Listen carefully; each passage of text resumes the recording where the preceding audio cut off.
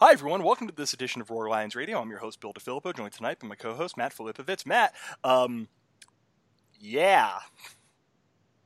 Bill, I'm mad. And I'm not angry because the Big Ten came out here and canceled football this fall. I'm angry that they did it after I already wrote my Northwestern preview.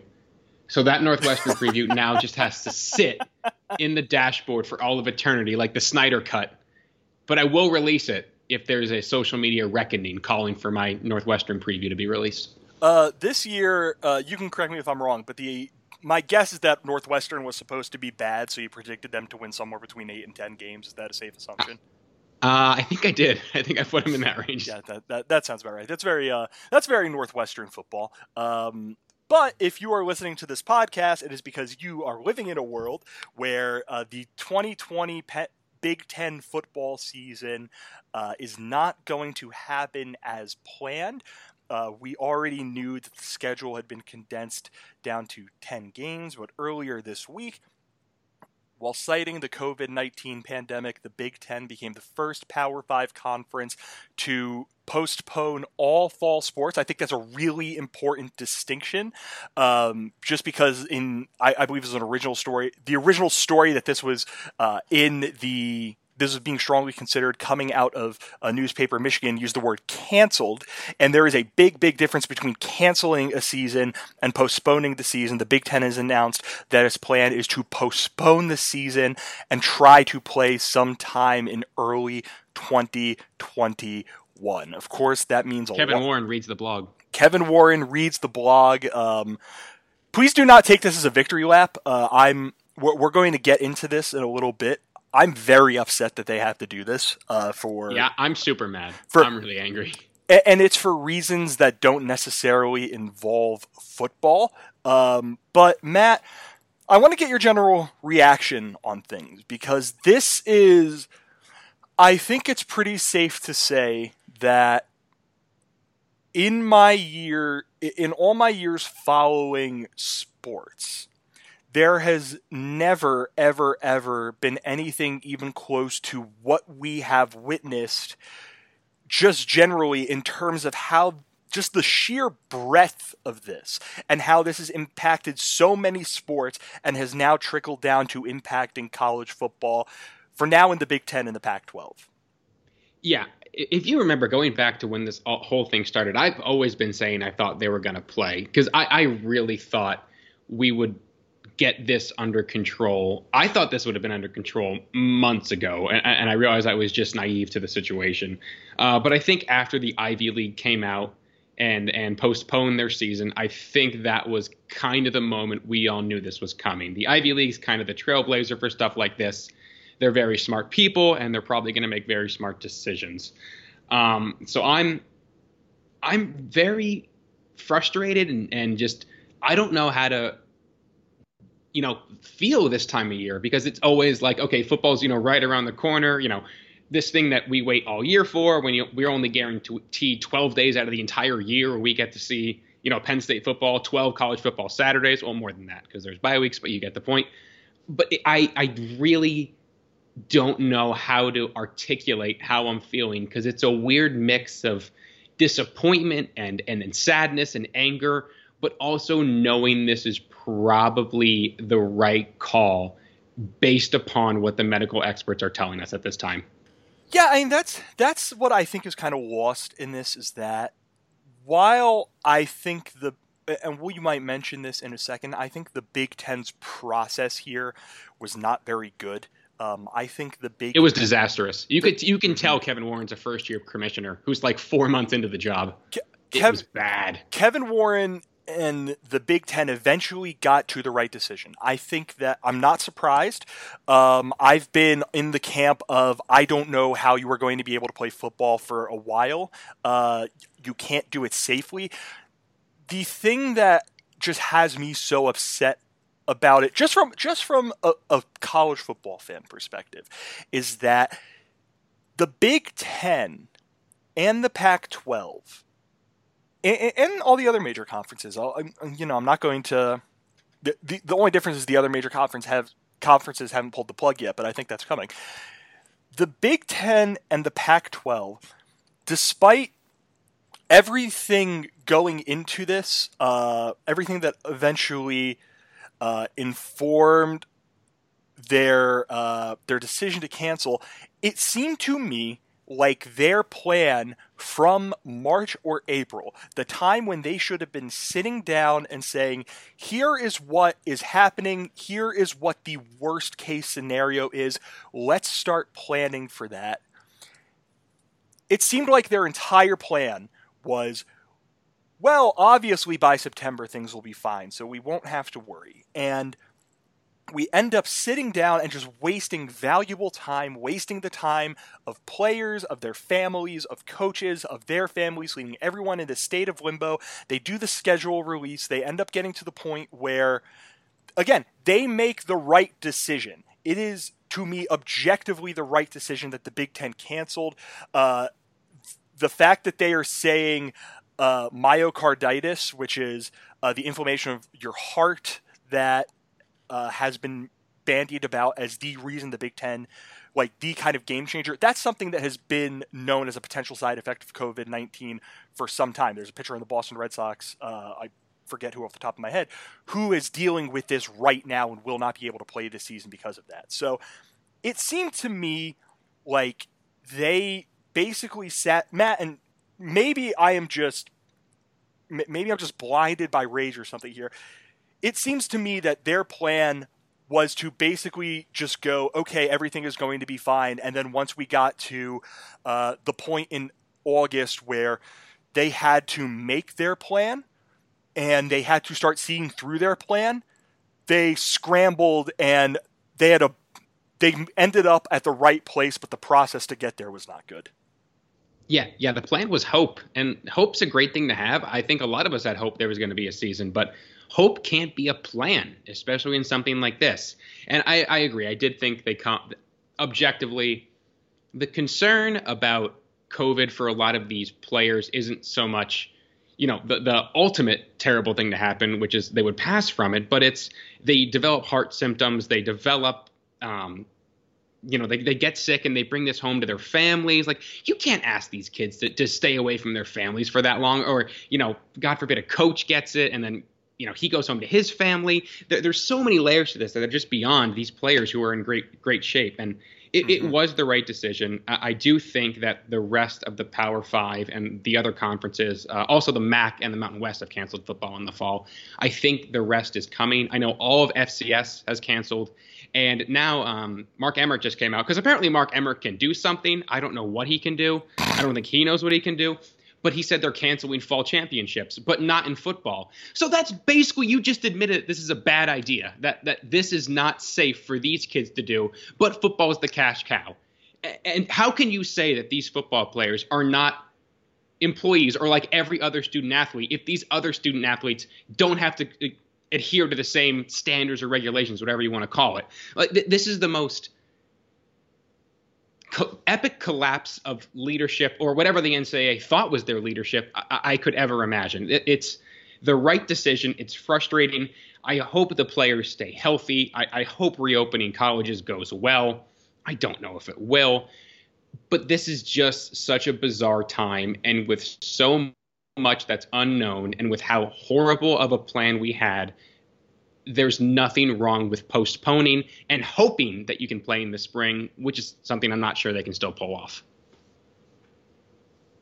Yeah, absolutely. And there's this sentiment that I have seen that, obviously, if you're canceling football, why is it safe to send kids on like open schools? It's not. Like, I think it's completely insane, absolutely bonkers that universities are going to be open for business. I understand that there are gigantic financial ramifications of this that I cannot even begin to fathom, but the fact that we're going forward with college, that's a mistake. Like, you are trusting college students to not be college students. And Matt, you and I were both college students within the last 5 years.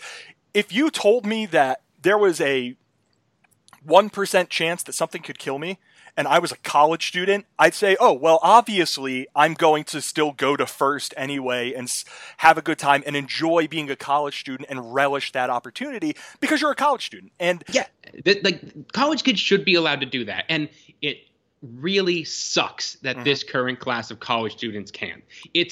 I could not even begin to fathom I loved my time in college. I loved my time at Penn State. I could not even begin to imagine losing, they already lost like half a semester. They're probably going to lose at least another semester. And for those seniors to miss that last little bit, and for these current seniors to have to have this cloud hanging over their season and not get their last football season. It's the worst. And I wish there was something better I could say other than, that sucks and I feel bad. But that's just the way things shake out for this certain class. And it's awful and it's terrible.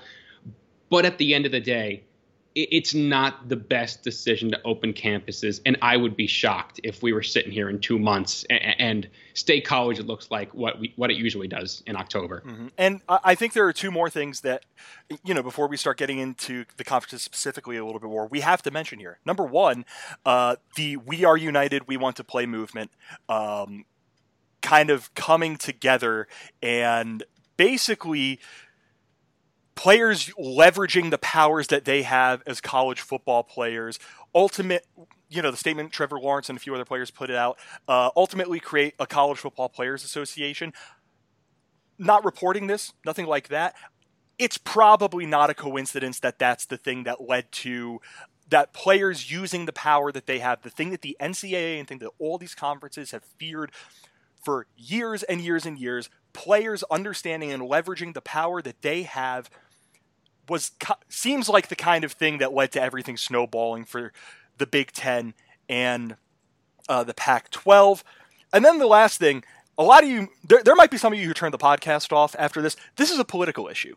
Like, as much as we want to separate politics and sports, politics is something that permeates into every single crack in our society, and the failures of our political leadership in both parties, like a lot of you, a fair number of you probably know what my politics are, so please understand that this is not just one party that I'm really mad at. Both parties have just a straight-up dereliction of duty over the last couple of months to do every single thing in their power to protect you, to protect me, and to protect those who participate in sports and just various things for our enjoyment.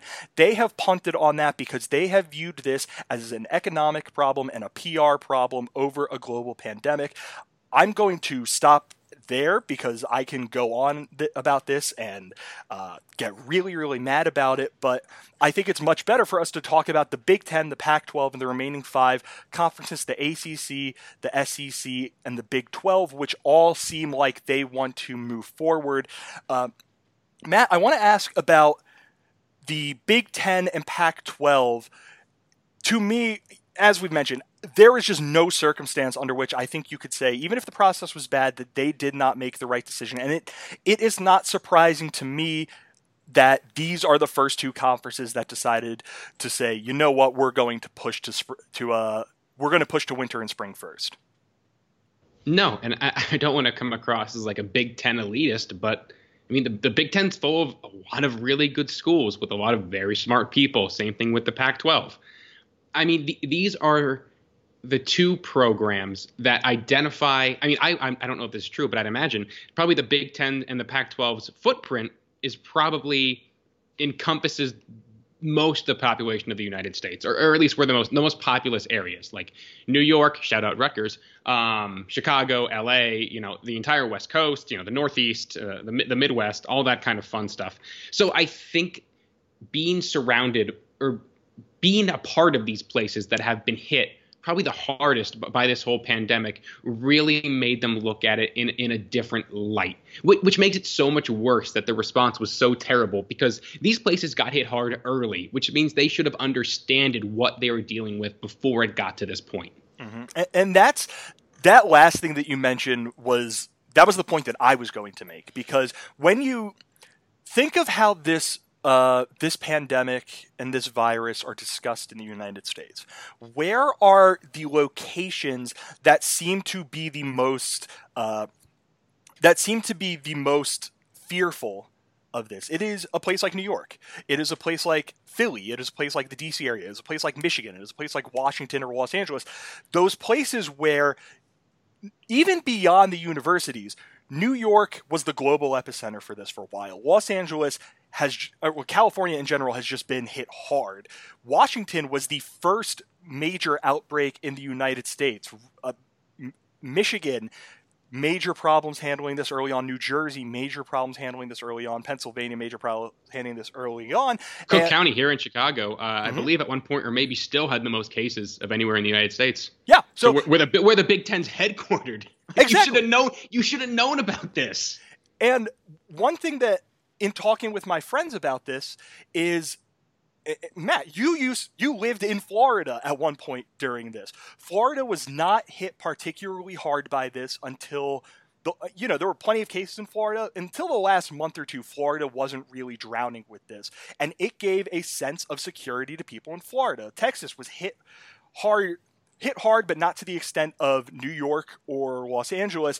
Things have gotten really hairy there lately. If you go, one of the sites that I like to use in order to kind of track this is the site COVID Act Now, and you look at the states that have active or imminent outbreaks by their measures. It is Florida, Georgia, Alabama, Mississippi, Tennessee, Louisiana, and Texas. Idaho is also listed there. And obviously, if anyone is in any of those... Go Vandals. The original college football bubble is the Kibbe Dome. If you're in any of those places, heart goes out to you. Please stay safe. Please stay secure. But these are the places that they didn't deal with this earlier. This is a newer phenomenon that they are dealing with. And I think that is something that has impacted the approach of decision makers in those various places. They are not in the place where New York is, where there were 2,000 deaths a day, where my friends who lived in New York told me stories of hourly they were hearing ambulances fly past their homes. These really terrifying things. And so much of our politics and so much of how we approach major issues is geographic. And that's why I think that led to the two places that understand what this can do acting as they have. And that leads to the other three conferences. I think it is inevitable, no matter how much they are saying right now and how proud they are that they seem to be that they are going forward with this. There's going to be, I don't care what Dabo says on ESPN today when he's farting out of his mouth. There's going to be an asterisk on whoever wins the Natty this year. There's going to be an asterisk on literally everything. So even if you do not care about the public health side, that should be enough for you to say, well, maybe we should consider this. Well, yeah. The ACC met tonight. That's actually why we delayed recording this podcast, because we were going to wait to see what they said. And they said they're going to keep playing. I give it 2 more weeks. I give it a week. I can't imagine. And all it's going to take is that third domino of the Power Five to fall, and then the rest of it shuts down. That's all it's going to take. And what I want to mention here, because I'm in lockstep with Matt here, that Pat Forty at Sports Illustrated published a story called "The Most Intriguing Battle in NCAA History" from the other day.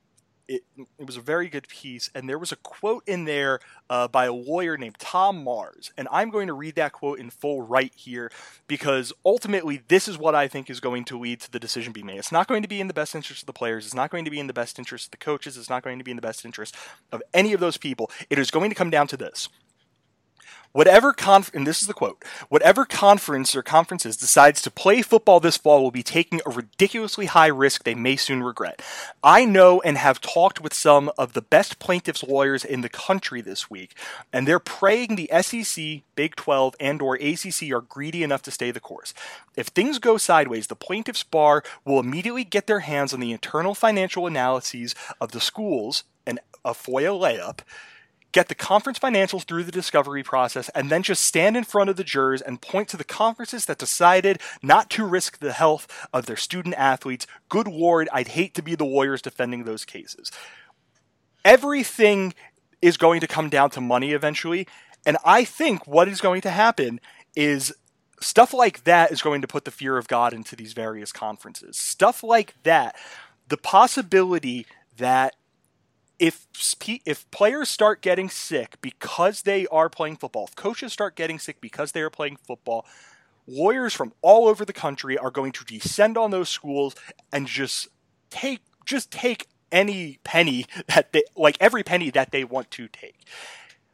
It seems to me like that is ultimately going to drive it. And then there's also the cultural factor of, if you think that people in a certain place need to take this serious, like, think back to the day that the NBA canceled, how the Rudy Gobert stuff happened in the NBA and eventually led to the NBA's postpone it. That led to shockwaves. That led to people who weren't taking this seriously because they had no idea what it meant to take this seriously, suddenly going, this is what it called. Like, it is so bad that the NBA can postpone its season, I need to start taking precautions. For people in Louisiana, Louisiana was a place that got hit really hard early. If they lose LSU football, people in Alabama lose Alabama or Auburn football. People in Florida lose Florida, FSU, Miami. These things have UCF, baby, go Knights. Go Knights, national champions. If those sorts of things happen, if those dominoes fall, those have effects on people beyond just, oh, well, now what am I going to watch? This is like, it's a big thing, Matt. It is a major, major decision, and it's one that I think, like you said, within 2 weeks, I think that eventually lawyers are going to be sitting people down at all these universities and saying, if we go through with this, whatever financial gains, whatever recruiting gains, whatever you think we are going to get by being the conference that plays are going to be wiped out the second that a player gets sick. Yep, exactly. And just to give a little bit of perspective, so I lived in the South at the start of this. A reason I'm not in the South anymore is because of this and some things that happened. But in April, when things were getting really bad, and March, back home in eastern Pennsylvania, I don't live that far from New York, so I kind of had a good understanding of what was happening. But you would have known nothing was different, me being in Florida. I went to the grocery store without a mask. We could go out to eat. We could do all of that stuff. And because we viewed it as a regional problem, and not to get political, but I feel like it would be irresponsible of me not to say this, the biggest failure that could have happened was us not having a coordinated national response. Because you can take it state by state, but people travel between states. You can't shut down borders between New Jersey and Pennsylvania, or Florida and Georgia, or New York and Connecticut. Like that's not how this works. It was a gross, horrible failure. The rest of the conferences need to follow suit with what the Big 12 and the Pac-12 has done. I think they're going to. But, let's say holding off a few more weeks gets Paul Feinbaum a couple more viewers and the SEC some more money in their pocket. Go ahead. Give them that hope that frankly we had, and I wish we still had, if we're being honest, a couple days ago. But I do not think we're going to be able to play. I think give it, 2 more of the group of 5 leagues or one of the Power 5, saying we're done, and I think the entire thing shuts down, which is good because I am not confident we can get a spring season off because I just watched everybody fail at leadership for 6 months. But you should learn from this mistake. Everybody get together and let's work out a plan to try to make this work in the spring.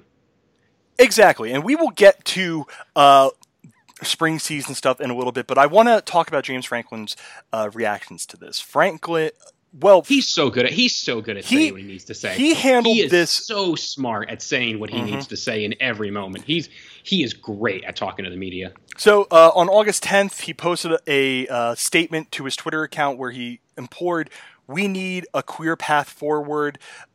Everyone deserves a path forward." He said the best decision right now was to cancel the season. He wanted the Big Ten to consider all possibilities to preserve college football this fall, called for it to delay and come up with a plan. He went on to Get Up the following day. Direct quote from him here. "Here's my other real concern. Why would we cancel the season right now when we don't even have the answers for what that may mean?" Franklin's plan, Franklin's was basically calling, and I disagree with him to an extent here, because I think that the smartest decision was to basically say we just cannot play in the fall. But he was correct in saying that the bare minimum that the Big Ten needed to do was say, okay, let's press pause. Let's get through. We haven't we've had just a failure of leadership. We haven't taken this as seriously. We haven't mapped out a plan, a coordinated effort to figure out what football is going to seem like in the fall. What he was saying was, if we start in basically, I'm taking some liberties with what he said here. If we start in October, that is fine. We have a 10-game schedule. We can play October to December, and we have to go to the end, start at the end of September. We could do that too. Let's just make a plan. We do not have a plan, and it seemed to me in what he was saying, how I was interpreting it, he would have been fine if they pressed pause, if they sat down and they came up with a plan. And the best plan that they were able to come up with, the one that ensured the safety of players, of coaches, of everything, was we're going to play in the spring. Again, I have some disagreements with him there, Matt. Like, I think that playing in the fall was not going to be feasible no matter what. But I understand that perspective, and I understand the perspective of, I mean, you and me and James Franklin, we're coming at it from the same perspective of, we need to just press pause right now and figure out what we're doing, because we have not done that yet. Yeah, how sad is it that we're praising James Franklin as the smartest guy in the room, and all he said was make a plan? Like, isn't that absolutely insane 6 months in? But no, I agree. I think we were always destined, for an attempt at spring. I think I have a lot of ways to think about this, because we probably weren't going to have a season anyway, and it would have really stunk if, like, they're still practicing today and then somebody goes out there and tears an ACL, and then there's that for no reason. Like, that would be awful, terrible.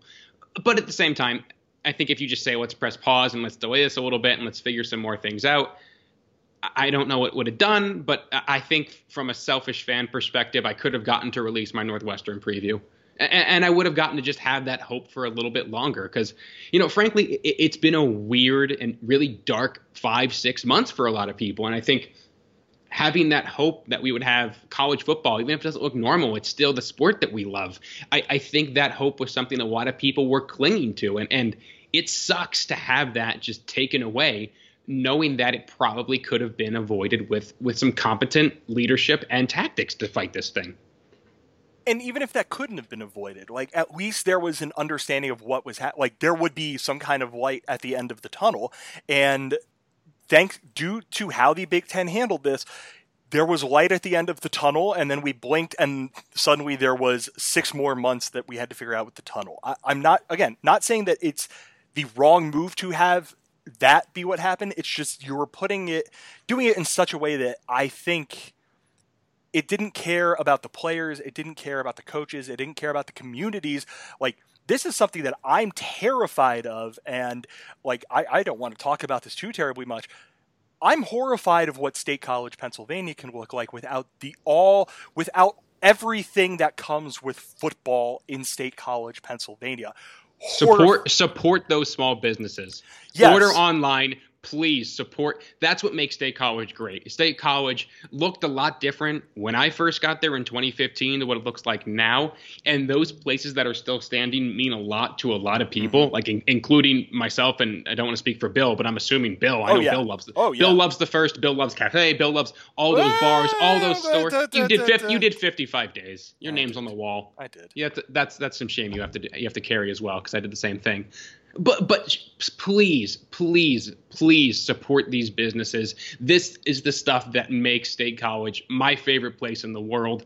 And if we want to make sure that State College looks like it did when we left it, whenever the last time you were there, or if you're currently there and you like the way it looks, please support these businesses. It means the world to a lot of people that these places and these people make it through this really challenging time. Yes, and there's my high horse. And listen, it's a tough time for a lot of people right now financially. There's a lot of belt tightening that's going on. There are a lot of people, Ward knows I know plenty of them, and Ward knows to an extent, like, we are all doing this where we don't know what the next month is going to be. So if you cannot do this, that is fine. But I will put a link in the SoundCloud description of this. I think you should go out to the other descriptions for where you can buy gift cards for downtown State College businesses.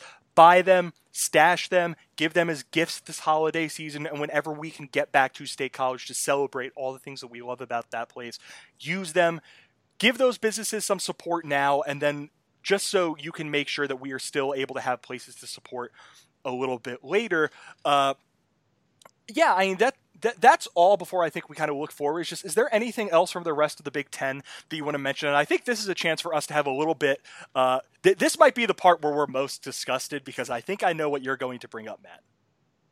You think I'm going to talk about Scott Frost? Oh, baby, we are Scott Frost. I'm going to go on a little tirade here. Scott Frost, let me pull up your record. You've had absolutely one winning season in your entire head coaching career.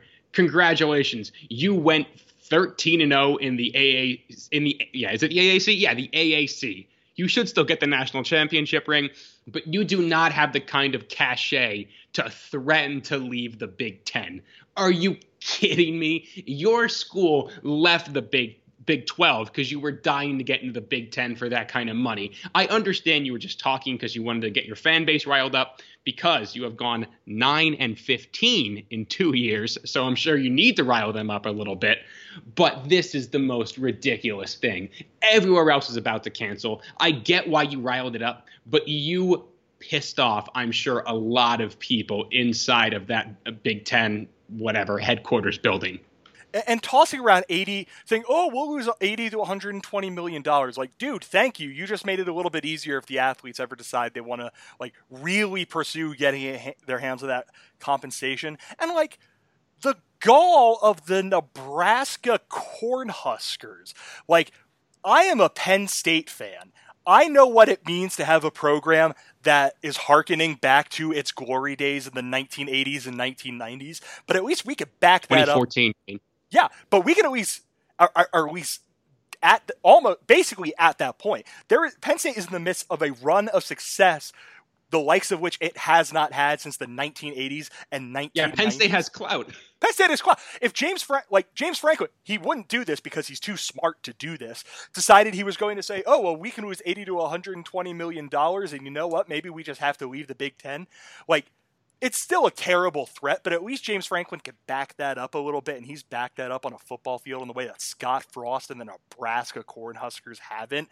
Like, it's amazing. Even when Nebraska doesn't play football, they find ways to be gigantic disappointments. So good for Nebraska. I really, really hope that one day, like, once the dust settles in all of this, if Kevin Warren wants to make it up to the other 13 Big Ten fan bases, I hope he gets on the phone with Nebraska and says, don't let the doorknob hit you on the way out. Matt Lehman crossed the goal line. It was a touchdown. That was a touchdown. Add Notre Dame to the Big Ten. No. Yes, I will die on this hill. I will never respect Notre Dame. The only other thing I wanted to do is I actually wanted to give a quick shout out. We're both very testy today. I like it. We're both very angry. We're having a normal one. The only other coach I wanted to shout out, we're going to be shouting out another coach in a second when we talk about what a spring season can look like. But I actually want to give a shout out to Ryan Day at Ohio State, because he said something really good, which is that a plan for the spring needs to be determined within weeks and not months. This is something that I don't think any reasonable person will disagree with. Whatever plan the Big Ten comes up with has to be made hastily and thoroughly. Like, and I understand that those two beliefs kind of are counterintuitive to one another, but the Big Ten sat on its hands for months. And I want Ryan Day, I want James Franklin, I want Jim Harbaugh, I want all of the big name coaches in the Big Ten to be saying, no, you are not leaving us in limbo again. You need to have 12-hour days working on this. You need to be on call after call after call. And by the time we get to September, or by the time we get a week or two into September, we need to know what the plan is. It is your duty to give us that sort of plan. We deserve this, our players deserve this, and our fans deserve this. Because with how the Big Ten has dropped the ball over the last couple of months, the least that they could do is get off their asses and do something now. I could not agree more. You're keeping these seniors, you're keeping these fifth-year guys in limbo. Do they stay for a spring season, or can they go and start prepping themselves for whatever semblance of an NFL combine, senior day, pro day, draft stuff they're going to have to do. The Big Ten owes it to these student athletes who do all that they do to make the Big Ten one of the best conferences in the country.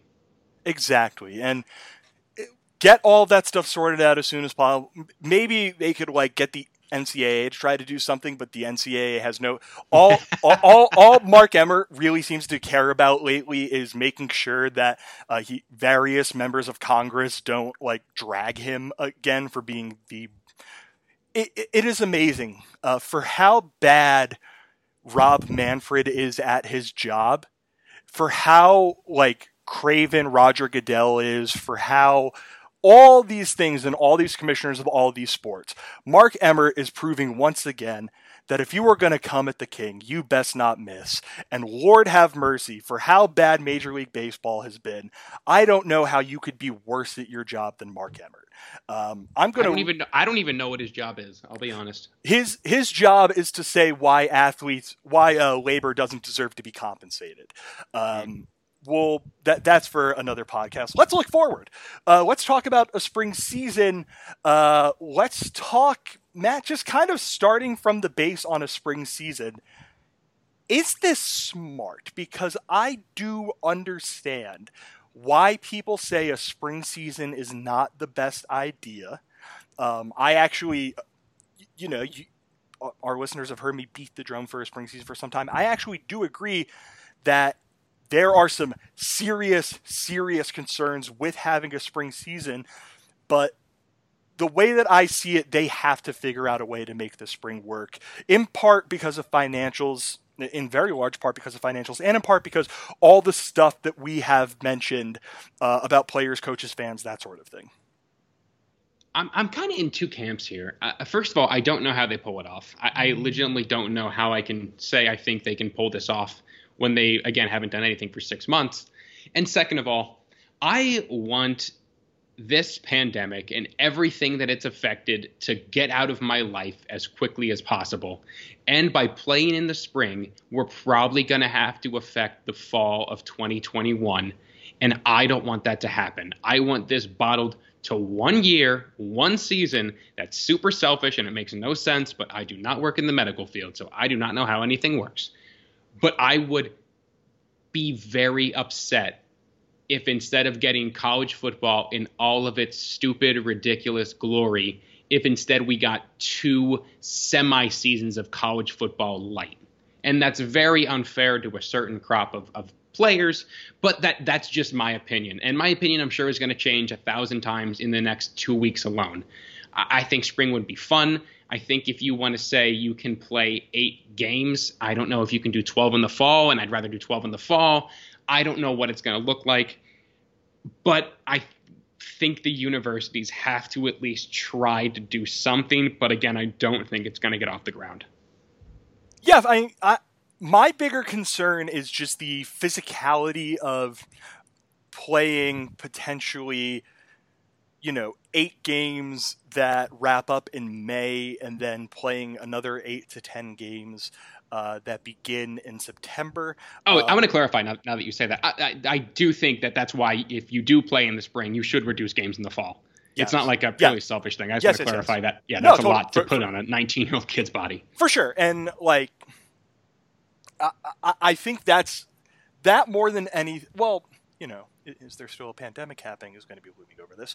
But when it comes to just football, that more than anything, more than any nonsense the NFL will try to pull off, more than anything with travel, anything with lodging, all that stuff, the thing is, how do you do this in such a way that the already gruesome things that football does to a person's body are not exacerbated by giving them, season ends in May, June, July, giving them 4 months, 5 months to fully recover. I don't know the answer to that. I honest to God don't know how you go about doing that outside of, you just play as many players as you possibly can. Maybe they tweak something with redshirt rules so you can basically give as you can tell, I'm talking through this like in the moment. You give like true freshmen the opportunity to play at a certain point, and it doesn't count towards their eligibility. Like, I don't know. Are you talking early enrollees? No, I mean like if Keandre Lambert-Smith were to play in, if Penn State needed bodies and Keandre Lambert-Smith, or if Pat Freiermuth moves on and Penn State's tight, Theo Johnson has to play, then Theo Johnson can play, and as long as he doesn't hit X snaps per game, like he preserves a year of eligibility. The NCAA has rule on this. It's half the season. No. That's what I mean. But you still can appear in every single game. Oh, okay. I see. You would still appear in every single game, like something like that. You need to figure out.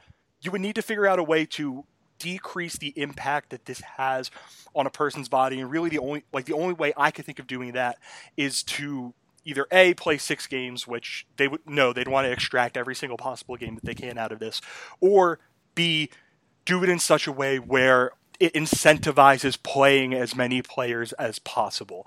The interesting thing, though, Matt, is what a spring season could look like. And there was actually, I mentioned we're going to be talking about another coach here. Purdue coach Jeff Brom actually put out a plan. Is it a good plan? Is it a bad plan? I don't know, but he's the only person in the Big Ten who has decided to put a plan out, and I will let Shout out Jeff. Jeff Brom said he did this in 2 days, which I think is more than the Big Ten has done in like 6 months. So shout out to you, Jeff Brom. So I'll let you dive into it a bit, but it's an 8-game spring season that begins at the end of February of 2021, and then a 10-game fall season that begins in October of 2021. Yeah, so I'll kind of go into the basics. This is kind of where my idea came from, that I don't know if I love this idea, because if Penn State goes to a fall season of 10 games in 2021, we don't get to see Auburn. And oh my God, I don't know what the next year holds, but please wear a mask so we can white out Auburn and make Bo Nix throw 19 interceptions and do what Oregon couldn't. Shout out Jomo, new Oregon offensive coordinator. Please, for the love of God, I want nothing more than to go to Beaver Stadium next fall and just absolutely yell at Gus Malzahn for being the most overrated coach in college football right now. Those vests are. Oh my God, why? Like, why do people think he's good? I don't understand. Anywho. So this season would kick off the last week of February 27th, and run through April 17th, which I think makes a lot of sense. So you would kick things off in about mid-January, so right around the time kids would be going back to school after winter break, and you would have a good amount of like 2-week training period, and then a 4-week training camp, and then from there you hit the season running. So I'd imagine he actually built this out as if every conference is going to be doing this, which is why I think the rest of the conferences should just cancel already and let's get to work, because there's a lot of work to do in a little bit of time. But from there, you would have an 8-game season. I would imagine for the Penn State, it would be the 6 other teams in the Big Ten East and then 2 out west. Like, I don't know, play Nebraska so we can absolutely demolish Scott Frost. Oh God, it'd be amazing. And yeah, so then from there, it would run through, like I said, April 17th. And then from there, you shut everything down for a little bit. And then in about July, you would begin bringing players back for like a similar acclimation. Well, real quick, while Jeff Brom's plan involves ending the final game we played Saturday, April 17th, bowl season would still happen. It would kick off March 1st and run until May 15th. Yes, I'm not sure you can do a bowl season in this model, but good for him for building it in. But yeah, then you take some time off again, and you'd come back in July and have a similar acclimation period, and then you would eventually kick things back off October 2nd and kind of run it from there like normal with a 10-game schedule, with things ending December 11th of 2021, and then kind of bowl season would go on as we know it. So I think as far as plans go, it's coherent. There's not that many holes here. If it's feasible, I don't know. Again, I'm not confident a spring season can happen.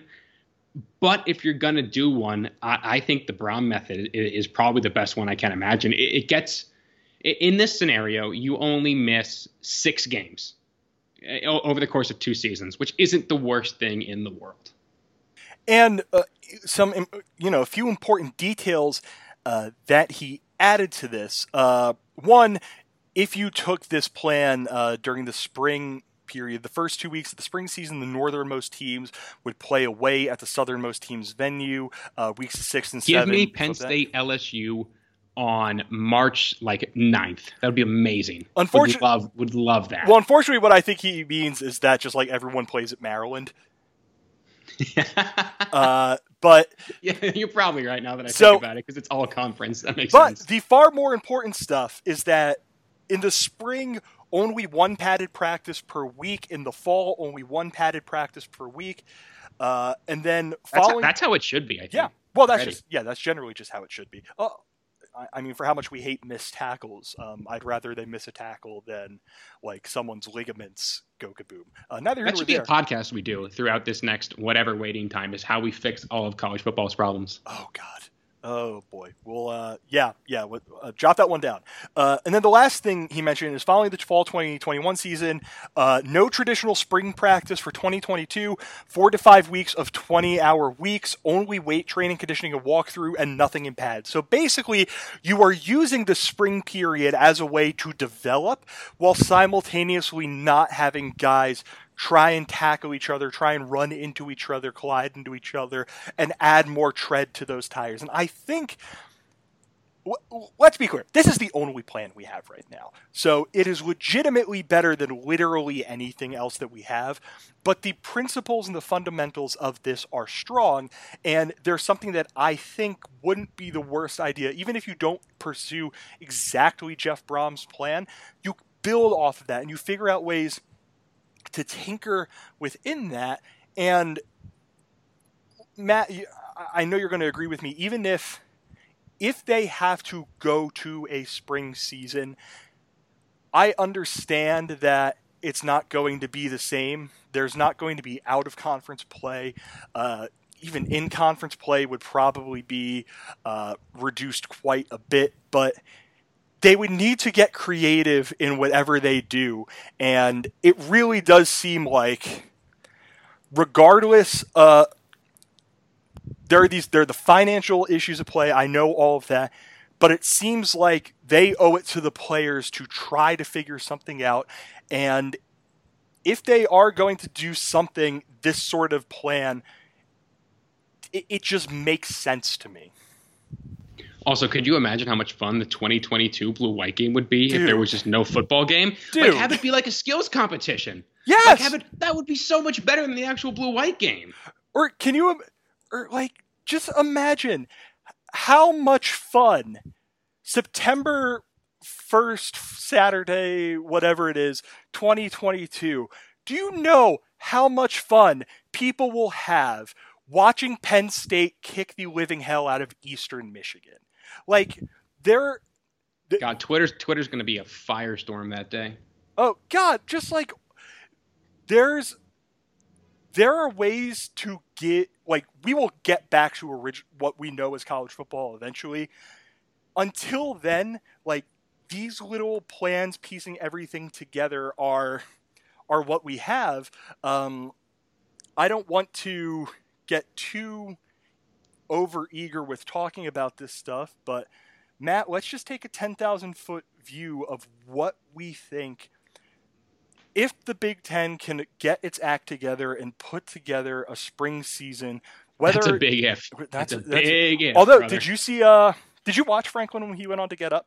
I listened to it. So you heard his suggestion of, let's do Big Ten football weekends. We got a dome in Detroit. We got a dome in Indianapolis. We got a dome in Minneapolis. Let's do Big Ten football weekends there. I have no idea how feasible that is, but that sort of thing would be awesome. I am very much, if there is no football in Beaver Stadium, I would be very unhappy with that. But if they have to get creative and do something like that, I think it would be really cool if Penn State's unofficial home stadium was Lucas Oil Stadium. Yeah, that would actually be really fun. I don't know. I think my favorite part about college football is how insane the environments are. I think that's why I love it so much. And I think this is so selfish, and I know it's selfish. And again, like you, I'm just trying to rationalize my thoughts here live, like in real time. And I think I would really miss seeing everybody in Beaver Stadium, even if it's not like with fans, just seeing the players back in Beaver Stadium, having that familiarity of that's still the field that I know, like that's still the place where I went growing up, and I had the most fun when I was in college. Like, I think it would be really fun, but I honestly think that kind of that wonder would wear off after like 4 games. I'll be honest. And listen, I'll say this, like, last season was the first season in which I could not go to a Penn State football home game since I was a high school senior. Like, I've mentioned on here, had some health stuff that ended up getting cleaned up, but it prevented me from getting the experience of going to Beaver Stadium and getting to hang out with all my friends from college, getting to share in these wonderful traditions that we all love, that made it so all of us have this mutual connection. You listening to this podcast have a mutual connection to me, and I have a mutual connection to you solely because we love Penn State. And I didn't have that last year. And it sucks. Like, you do not understand, like, once you are used to going to Happy Valley at least once a fall, you do not understand how much it sucks when you don't have the ability to do that. And I didn't have the ability to do that. And unfortunately, it seems like the rest of us are not going to have that ability to do that. But again, there's a light at the end of the tunnel, and there are ways that I think we could have Penn State football. Well, it seems like there could be ways that we could have Penn State football. I want to couch that as hard as I can with like little qualifiers like that. But Matt, let's talk about the team. Let's talk about, to whatever extent we feel comfortable doing this, the one thing we know about Penn State next season is that Micah Parsons will not be there. Otherwise, this is a very talented football team. I've gone back and forth on whether or not Penn State will lose, see kind of this mass exodus of draft eligible players. Where are you at? I mean, Journey and Pat excluded, who can you say is for sure a 5th round or higher pick? I mean, be honest. And even, I think Journey's, a second day pick, but for a lot of these dudes who have popped up in mock drafts, it's like predicting it based upon the season they expect them to have. Jason Oweh could easily be a 1st-round pick with a breakout season, but that's not going to happen unless he gets that chance. Jaquan Brisker's in the same boat. Michael Menet can really help his stock. Like, I think a lot of it comes back to like the Joe Burrow quandary, or whatever the proper term there is that this is a dude who would have been a 6th-round pick but lit it on fire his senior year. Clyde Edwards-Helaire on that same team. There's always dudes like that. And that's why I think a lot of guys would come back, because Penn State has so many talented dudes that are that one season away. So I think a lot of them would come back. Again, you don't really know what it's going to look like. Maybe people could just option out of the spring and just say, let's punt again, next fall, whatever that's going to look like. But I think Penn State's in a really good spot in terms of how the roster is constructed and who's draft eligible, and those guys who are, kind of what have they put on tape enough. But again, this could all change, because if a bunch of dudes start opting out and they're like, okay, well, I have enough on tape, like people could eventually figure out that, Jason Oweh is going to be good, and they'll just take a shot on him, because this whole process of the NFL draft and, deciding if you want to leave and who teams scout, it's all been upended. So if you kind of see this as a chance for you to cut your losses ahead of time and now just go based upon your athleticism, I think you can try that. But I think Penn State's in a good position to keep a lot of dudes. I think the biggest flight risk is probably Pat. But again, Pat could have left last year and he came back because he wanted to play Penn State football. And Pat was very vocal about how he wanted to play this fall. And I think Pat likes crowded Beaver Stadium. So, if you say, if we get this under control, we have a vaccine and we can go back to things as normal for 2021 in the fall, who knows? Maybe Pat comes back, but that's not something I can predict, or any of us can, because there's just so much we don't know. So I think the sooner we kind of embrace that this isn't going to make sense for a while, I think the easier a lot of things are going to be to process and to think through. Yeah, and the fun thing with Pat was after Micah Parsons opted out, someone tweeted that he's going to be next, and then Pat said, like if memory serves, he just no said, chance. no, like No I'm chance, coming brother. back. Like Pat Fryermuth seems like he wants to play football for Penn State. Like that, the cynical side of me, when I remember that Ryan Day quote about how we need to plan in weeks, not months. It's so coaches want that in large part because they want to know what players are going to be there. Like if the NCAA, and remember, I don't think the NCAA is exactly going to do much. If the NCAA sits down and starts talking with the NFL and says, "Listen, we want to be able to play this football season. Our ecosystem needs this. Your future players are dependent on us having as strong of an ecosystem as possible. Push the combine and draft back to June.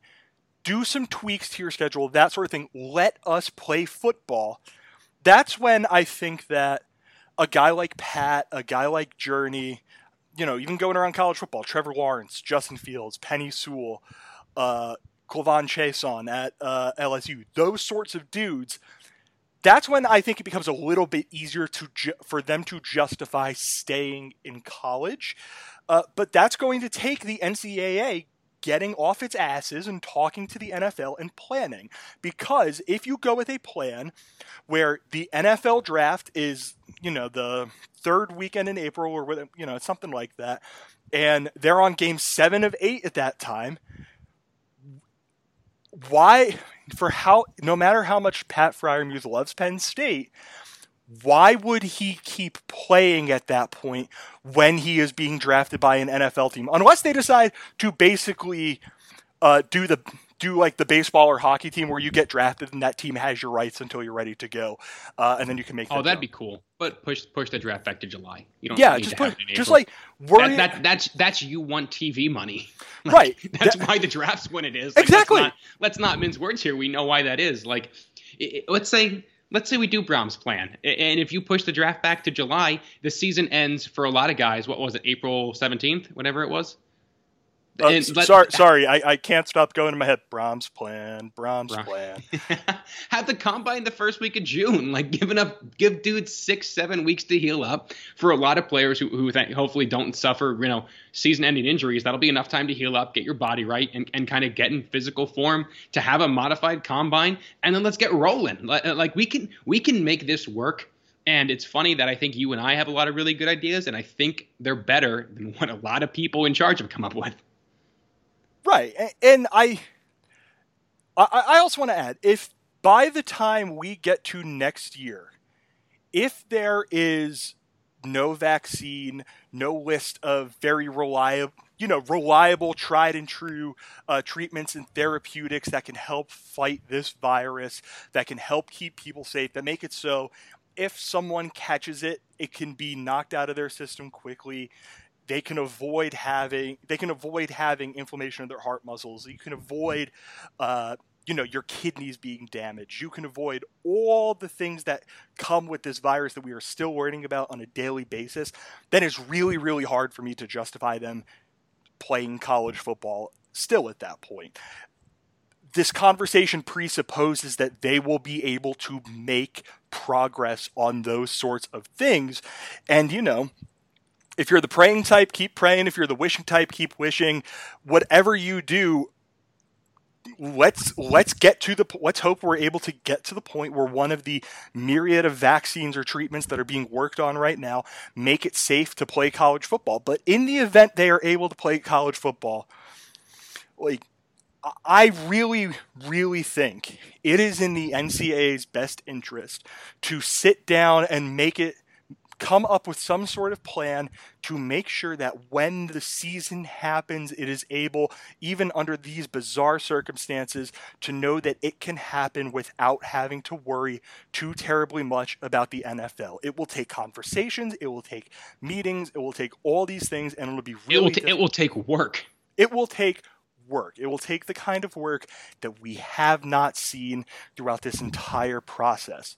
And if they care about college football, if they care about the money that it brings in, I have accepted Mark Emmert does not give a damn about Penn State or Ohio State or Notre Dame, LSU, Alabama, any of these programs. All that the NCAA sees when they see these programs are big cash cows that they can milk.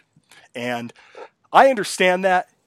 You are not going to be able to get to milk them to the extent that you need to be able to do that unless you sit down and let them have as normal of a season as they can under these circumstances. It is best for the long-term health of college football, which is ultimately the best for the long-term health of the NFL.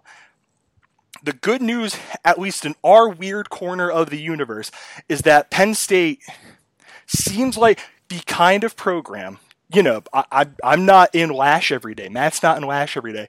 It seems like the culture in that program is strong, that the players and the coaches are all in it for one another. Their families are bought in to what Penn State is trying to do and what James Franklin is trying to do.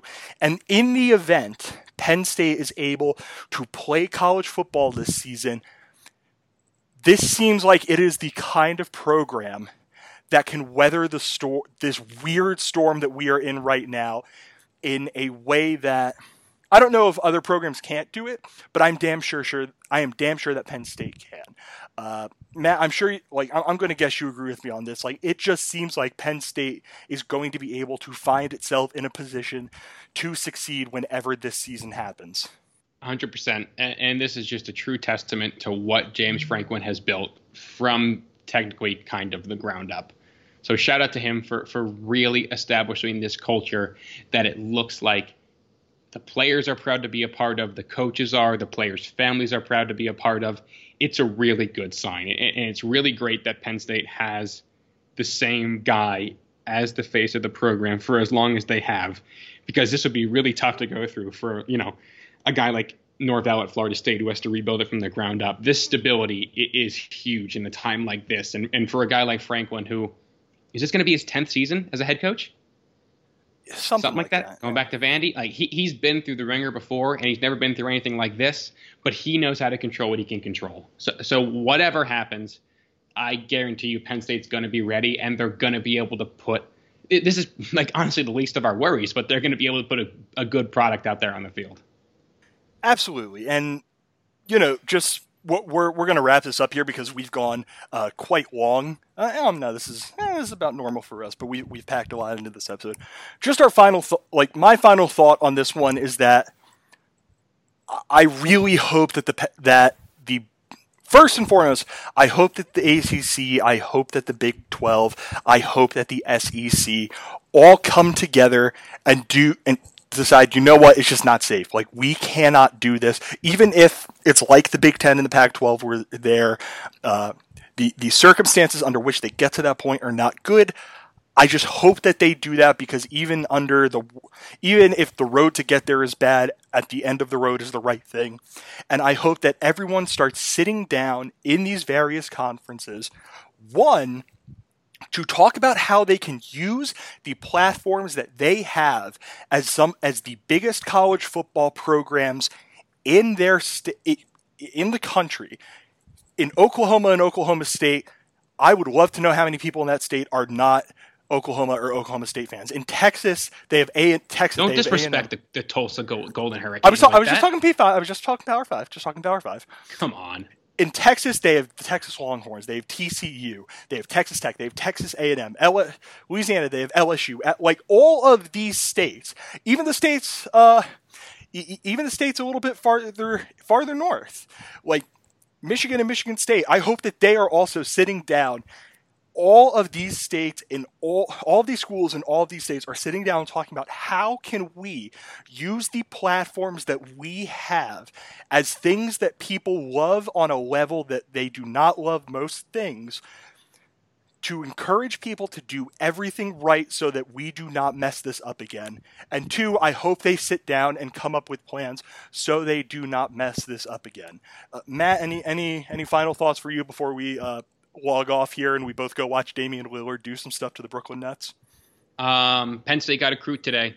Good news. And we're gonna be all right. I feel like that's something nobody really gets to hear right now. But eventually, I don't know when it's going to be, but we're going to be all right. We're going to be back in Beaver Stadium soon enough.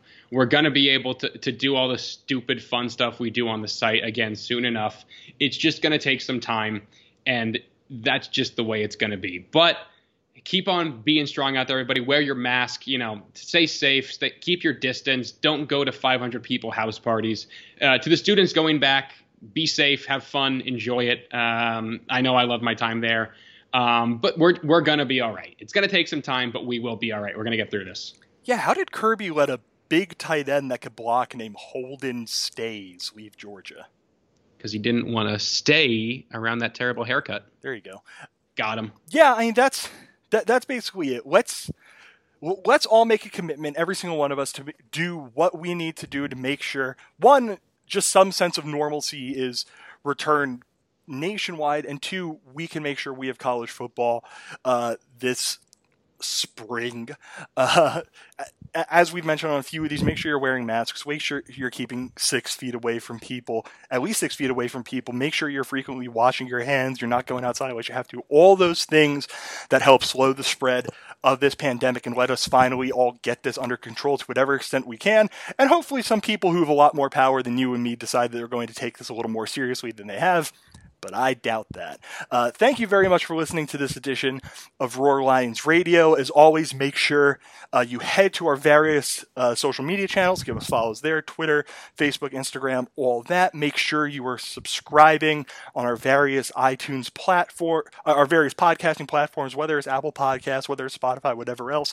If you go over to Apple Podcasts, make sure you leave us a 5-star review, even if you weren't happy that we touched on politics in this one. Please go over there, leave us that review.